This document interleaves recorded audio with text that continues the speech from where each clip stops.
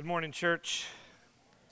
Jared told you to open your Bibles, but not to where, so let's see how many of you guessed correctly. Open to Romans 1, please.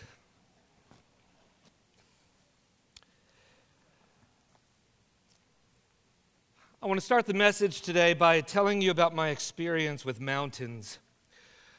Until the mid-90s, my experience with mountains was limited to the Poconos.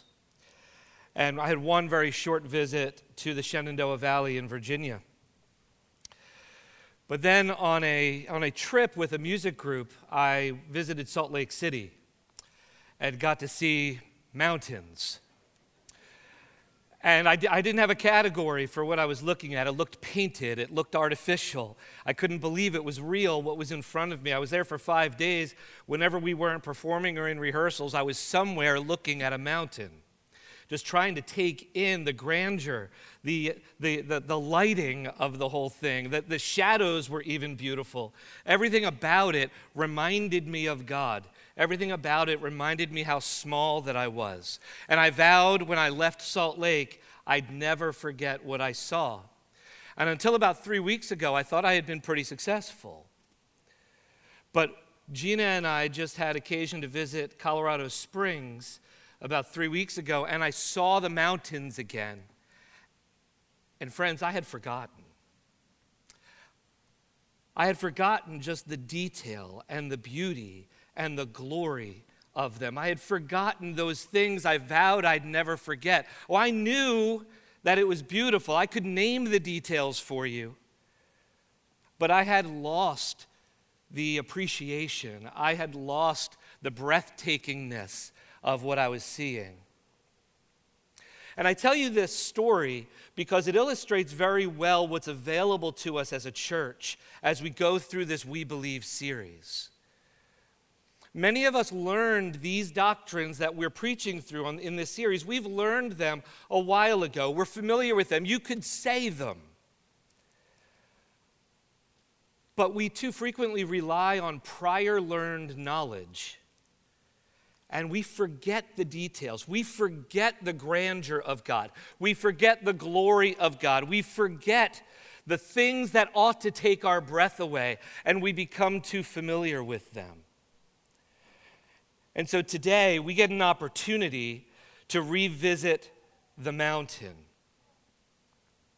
We've done it so far with Joseph on the Word and with Bill preaching the doctrine of God last week. Today, we get to look at God, the Creator, and then we'll take a look at His creation of man, and then we'll look at mankind's fall. The world that surrounds us provides teachings, formal or informal, that can blur our view of the mountain. They cause us to think, no, I remember the mountain, but lies can creep in.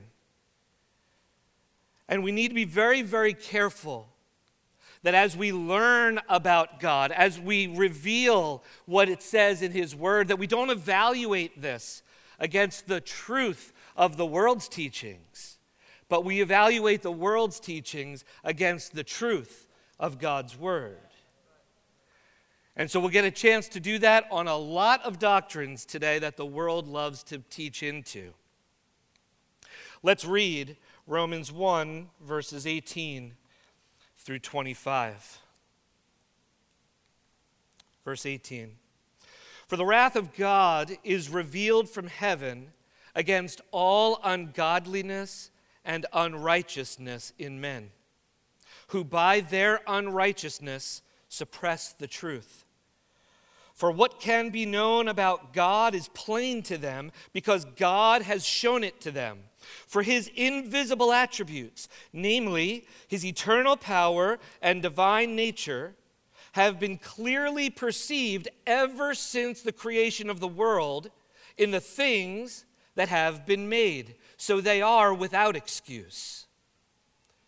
For although they knew God, they did not honor Him as God or give thanks to Him, but they became futile in their thinking, and their foolish hearts were darkened. Claiming to be wise, they became fools and exchanged the glory of the immortal God for images resembling mortal man and birds and animals and creeping things. Therefore, God gave them up in their lusts of their hearts to impurity, to the dishonoring of their bodies among themselves, because they exchanged the truth about God for a lie, and worshiped and served the creature rather than the Creator, who is blessed forever. Amen. Let's pray. Father, as we seek this morning to take in your glory and to take a close look at ourselves in light of that, Lord, we ask for your Spirit to bring illumination, to bring conviction, to bring sanctification to our souls.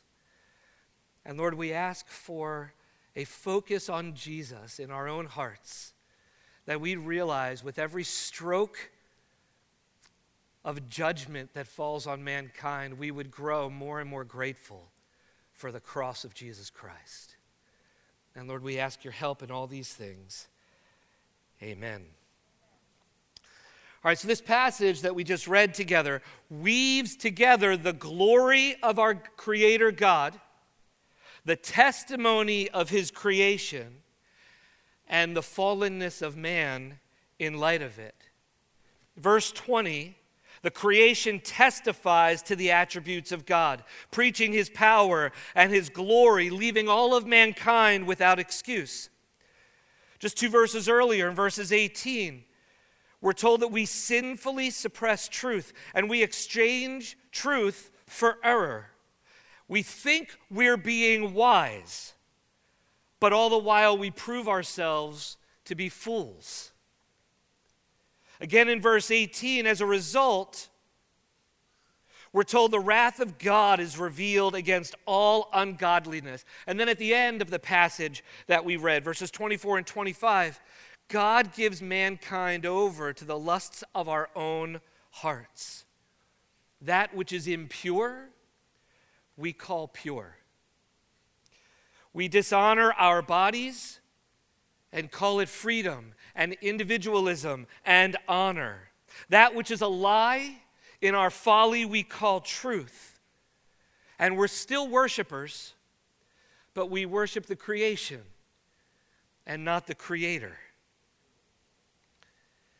How did we get from the sinless and intimate fellowship we had with God in Eden to worshiping the things that God made?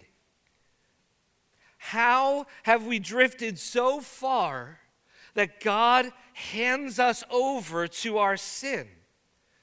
And maybe the most important question, is there any way to fix this?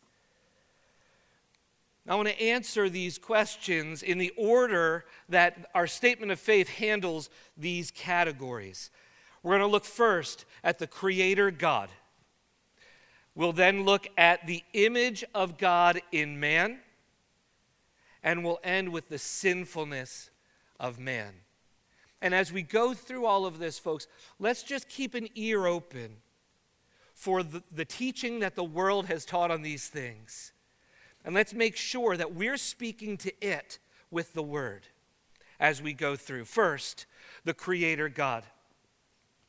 Psalm 33:6 says it plainly. By the word of the Lord the heavens were made, and by the breath of his mouth all their hosts. In the New Testament, Hebrews 1:10 says, You, Lord, laid the foundation of the earth in the beginning, and the heavens are the work of your hands.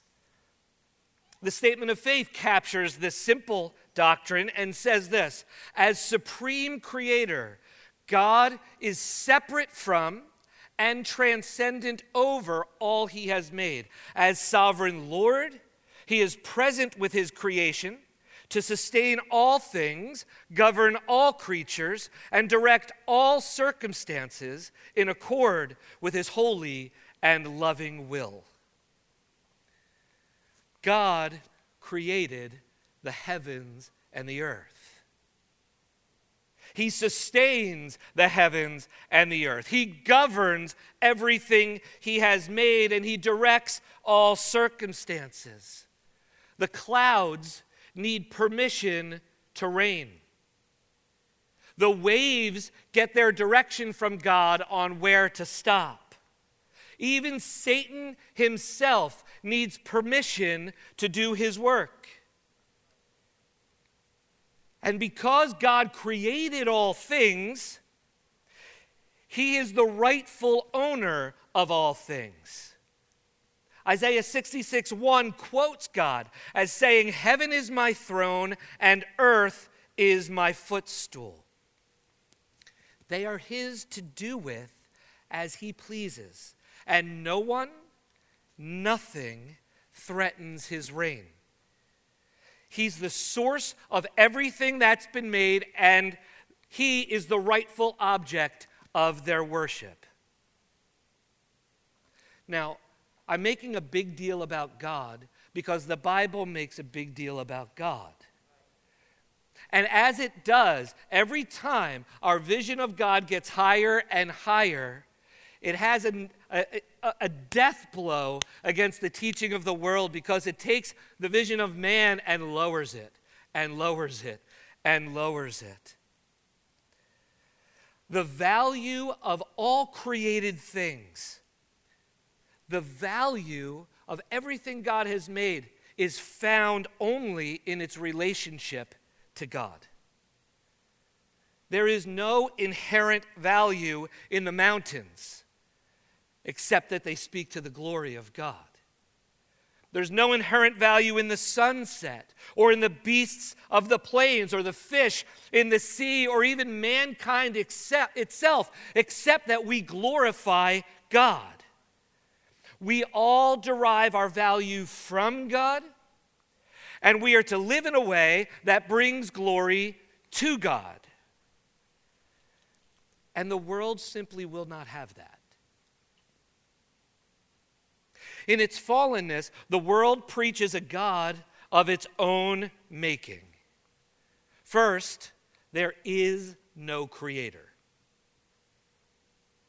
The world's God is a God of chance. Thus, all matter in the universe has no overseer. The order and the beauty that we see is just a matter of statistics and randomness. The world's explanation is that all of the matter in the universe either created itself or is itself eternal. That is a statement of faith, folks.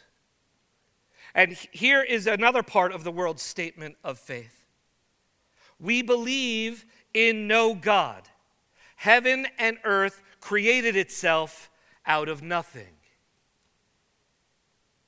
The problem is that doctrine of God leaves the world in a very precarious place. With no God, there's nothing to determine good from bad, right from wrong, blessing from evil. Society can't survive with that kind of chaos, so the world creates the God of self-sovereignty. If you believe it's right, then it's right. If you believe that it's wrong, then it's wrong.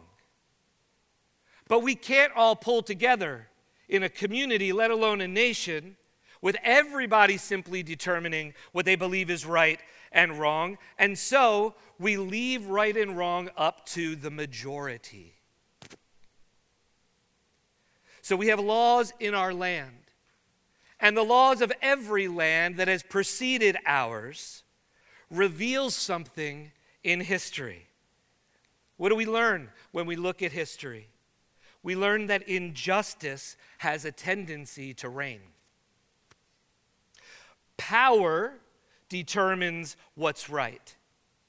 The outcast is voiceless and victimized over and over and over again on the basis of race, gender, stage of life, socioeconomic status. You name it, and the majority of any society can persecute it. This is so far from God's design.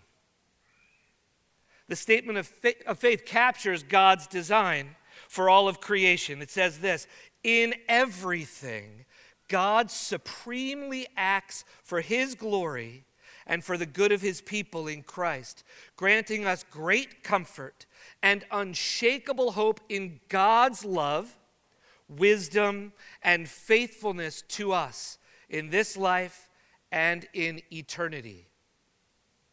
You see, life is supposed to be lived according to God's wisdom, not according to the wisdom of the majority, not according to the wisdom of the powerful, not according to your wisdom, and not according to mine. There's one source of wisdom by which all of creation is designed to live, and it's God's.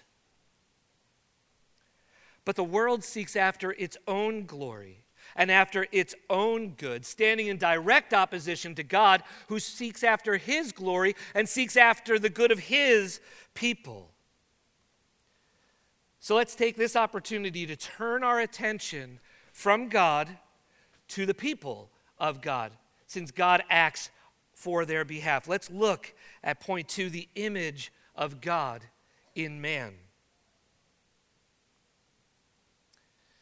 According to the scriptures, there are only 2 things in all of creation that God did not speak into existence: man and woman.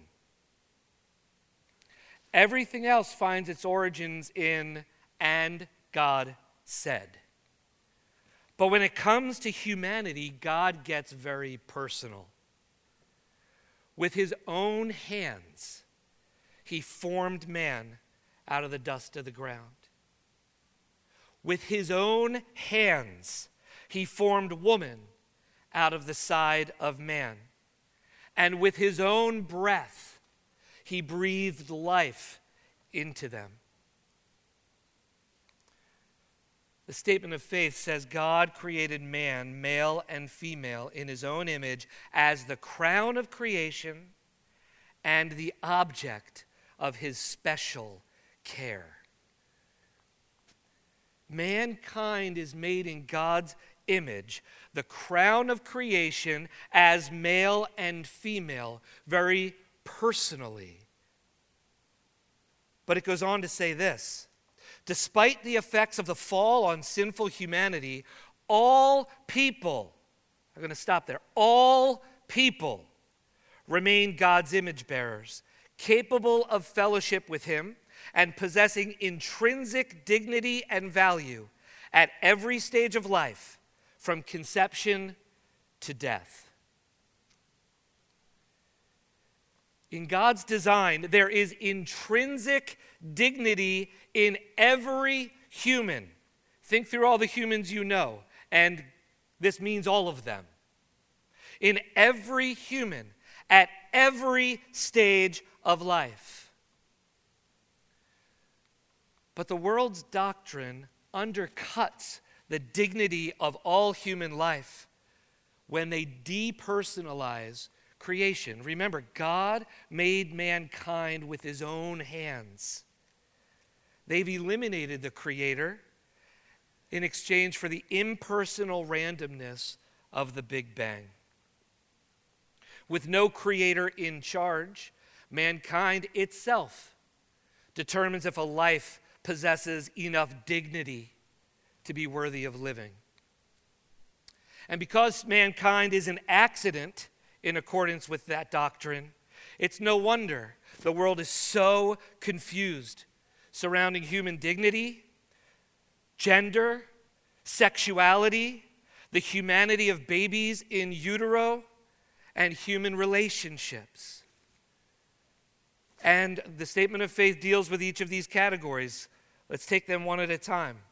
Men and women are both made in the image of God and are equal before him in dignity and worth. We can make a mistake sitting here in 2021 to believe that this issue is resolved. We make a mistake. Didn't we pass the women's right to vote 100 years ago? Well, let's stop for a second. How long did it take us to realize in this nation women should have the right to vote? And in 100 years since, friends, women continue to be judged on the basis of their gender, objectified, looked down on. And go beyond our own society, since this doctrine is true of all times. Go beyond our own society throughout time. This doctrine has been true since Eden. God made Eve with his own hands. But women have been among the more persecuted and victimized groups throughout human history. This is directly counter to God's heart and God's design for women who he made in his image. Next, the statement of faith says, gender designated by God through our biological sex is therefore neither incidental to our identity nor fluid in its definition, but is essential to our identity as male and female.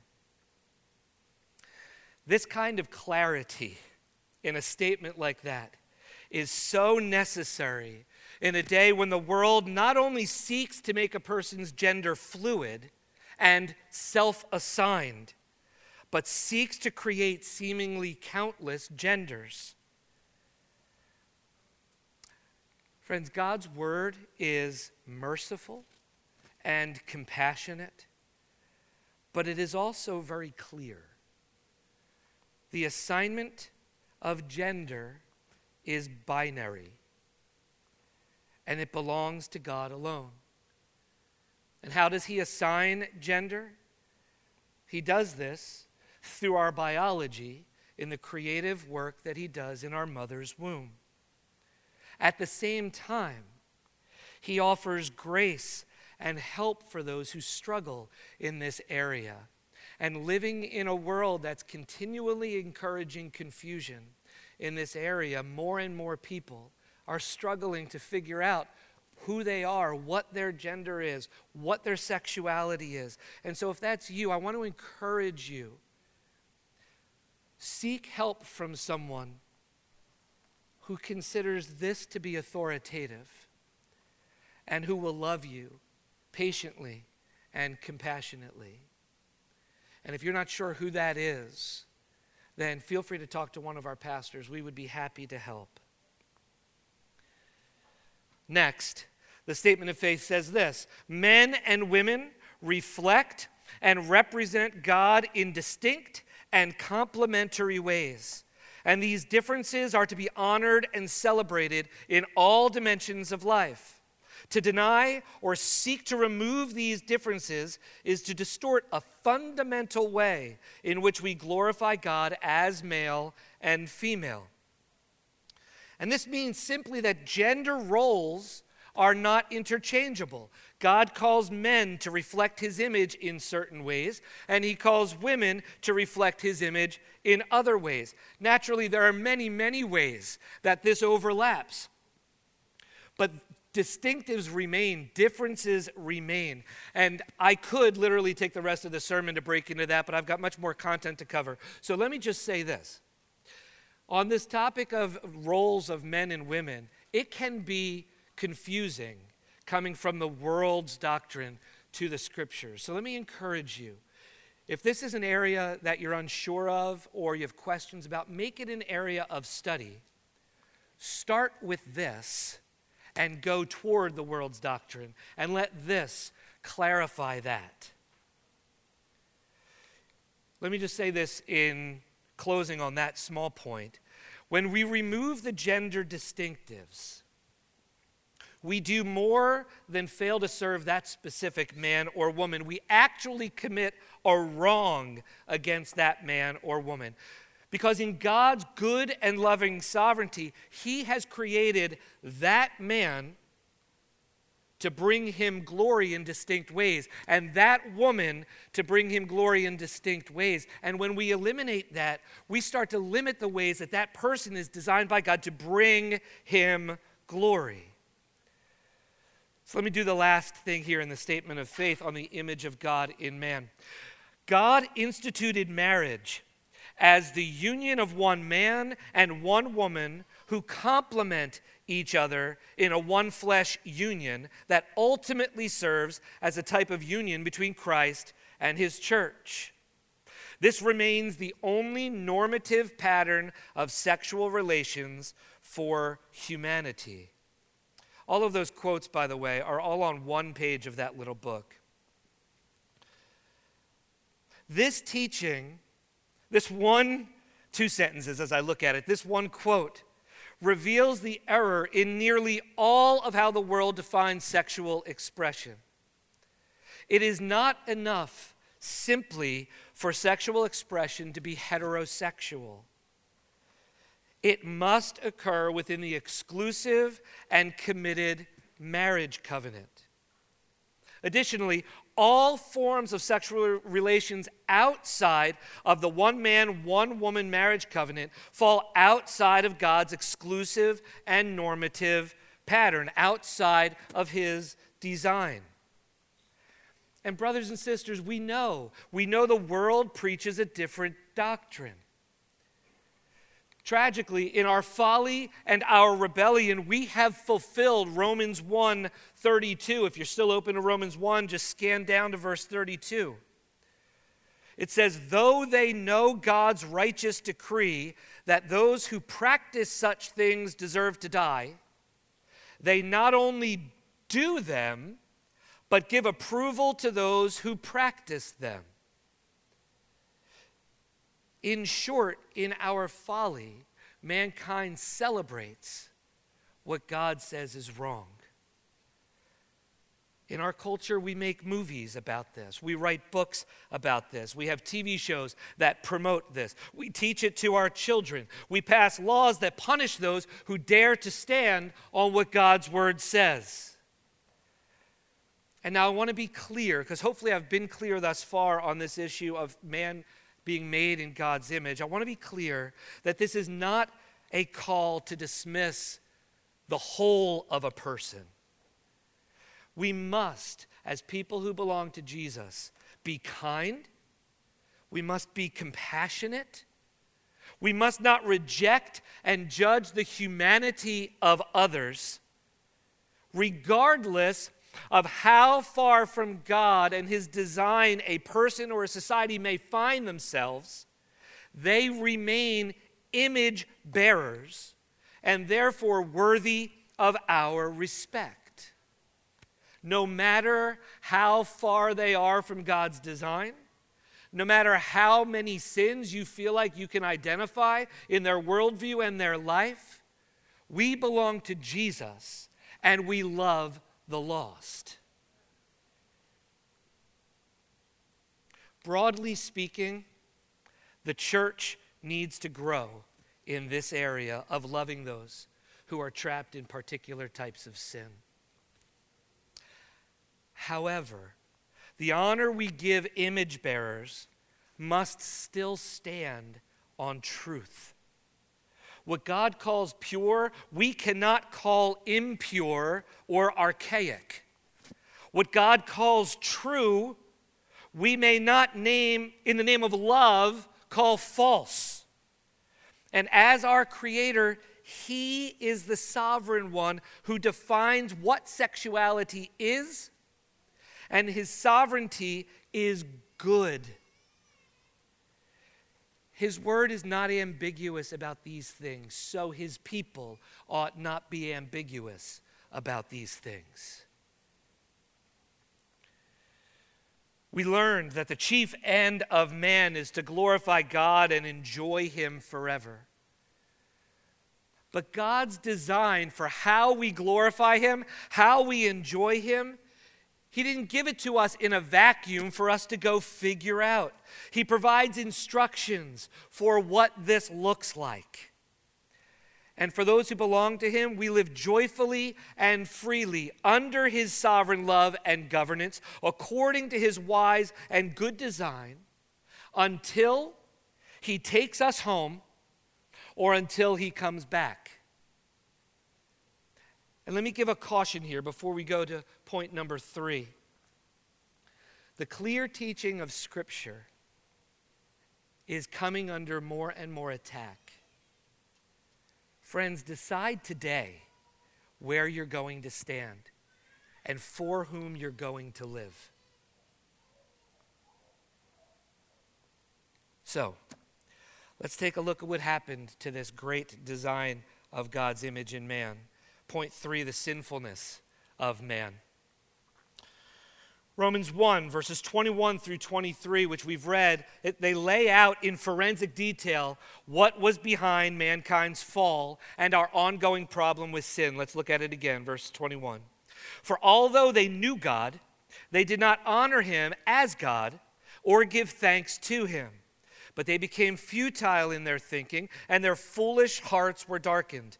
Claiming to be wise, they became fools and exchanged the glory of the immortal God for images resembling mortal man and birds and animals and creeping things. The statement of faith says this succinctly when it says this: in their rebellion, they doubted his character, rejected his authority, and disobeyed his word. Let me take each of those really short phrases. They doubted his character. I marvel regularly at how some of the most educated men and women in our society misunderstand and therefore misjudge the character of God. They assume that the God we proclaim is something like us, or maybe like someone or something they know, or perhaps like something they fear or don't trust.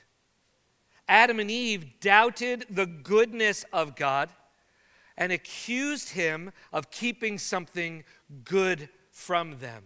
They got him wrong. They were lied to and believed it. So they rejected his authority. That's the next phrase. They rejected his authority. And listen, this is just true. When you doubt the character of the person in charge, you tend to grab for their authority or find ways to circumvent it. And so when we doubt the character of God, we take the position of God. We rise up and say, I'll be sovereign. Or we find some way to get around the authority of God. Adam and Eve elevated their own sense of right and wrong above God's and refused to follow his clear instruction. Thus, they disobeyed his word. They did what was right in their own eyes and set aside God's word. And because we are descendants from Adam, we have, resident in our own chests, we have the same doubting, rejecting, and disobeying hearts. Now, this is a longer quote from the statement of faith, but it says so much so clearly. I tried to cut it down, could not. Apologize. Here we go. From the inherited corruption of humanity arise all the sins that we commit. All people are now by nature enemies of God, living under the power of Satan, subject to the curse of the law, and deserving of eternal punishment. Moreover, the whole nature of man has been corrupted by the fall, and no part of a man is untainted by sin.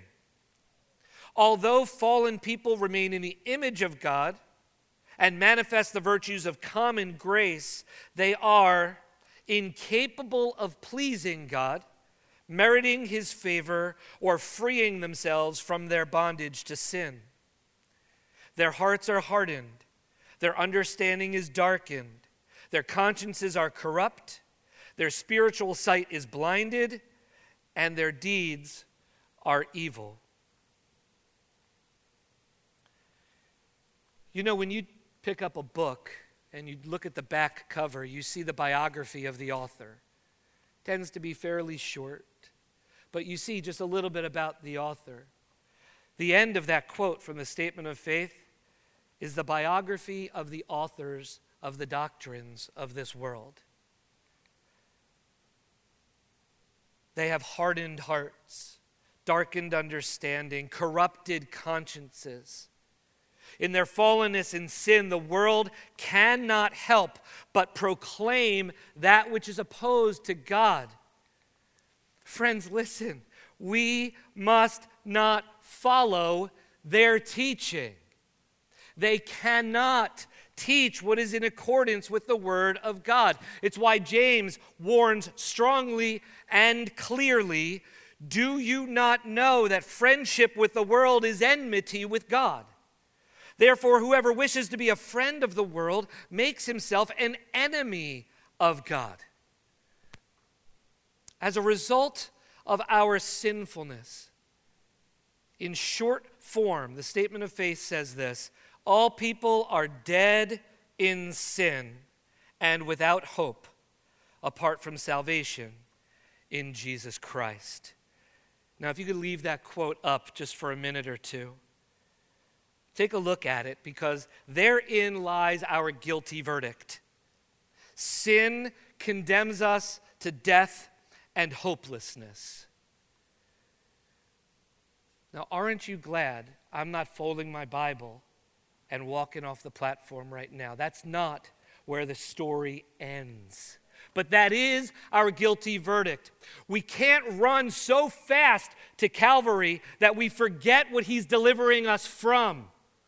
We can't go so fast to the cross that the weight of this doesn't sit on us. If we do, it cheapens the cross and it lessens our gratitude. We are dead in sin and without hope, apart from salvation in Jesus Christ. You can take that down. Thank you. We're going to get to the person and work of Jesus Christ next week, but I want to give you a preview. We are trapped in hopeless guilt, but God intervened and provided a way out. He provided an advocate, a sacrifice in our place. So we don't have to be given over to sin. We don't have to surrender our walk with the Lord to the doctrines of the world. Colossians says he has delivered us from the domain of darkness, but more than that, and transferred us to the kingdom of his beloved Son, in whom we have redemption, the forgiveness of sins. The world exchanged the glory of God for that of created beings. But God, in his own goodness, made his own exchange on our behalf. 2 Corinthians says, for our sake, he made him to be sin who knew no sin, so that in him we might become the righteousness of God. That great exchange. We give Christ our sinfulness. He gives us his righteousness.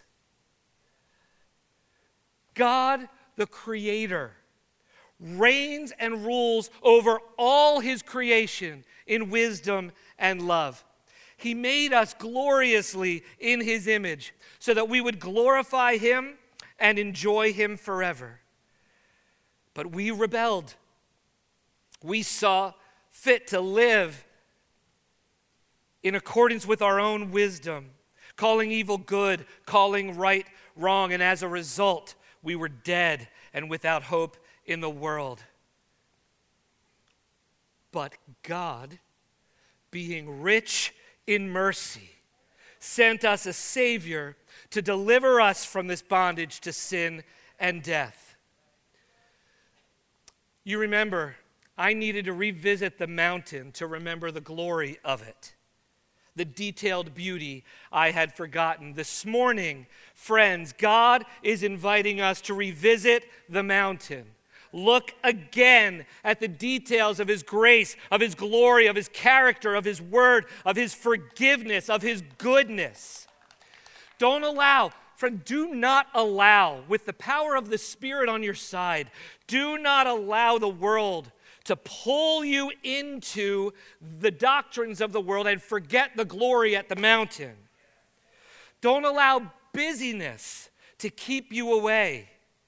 Look again.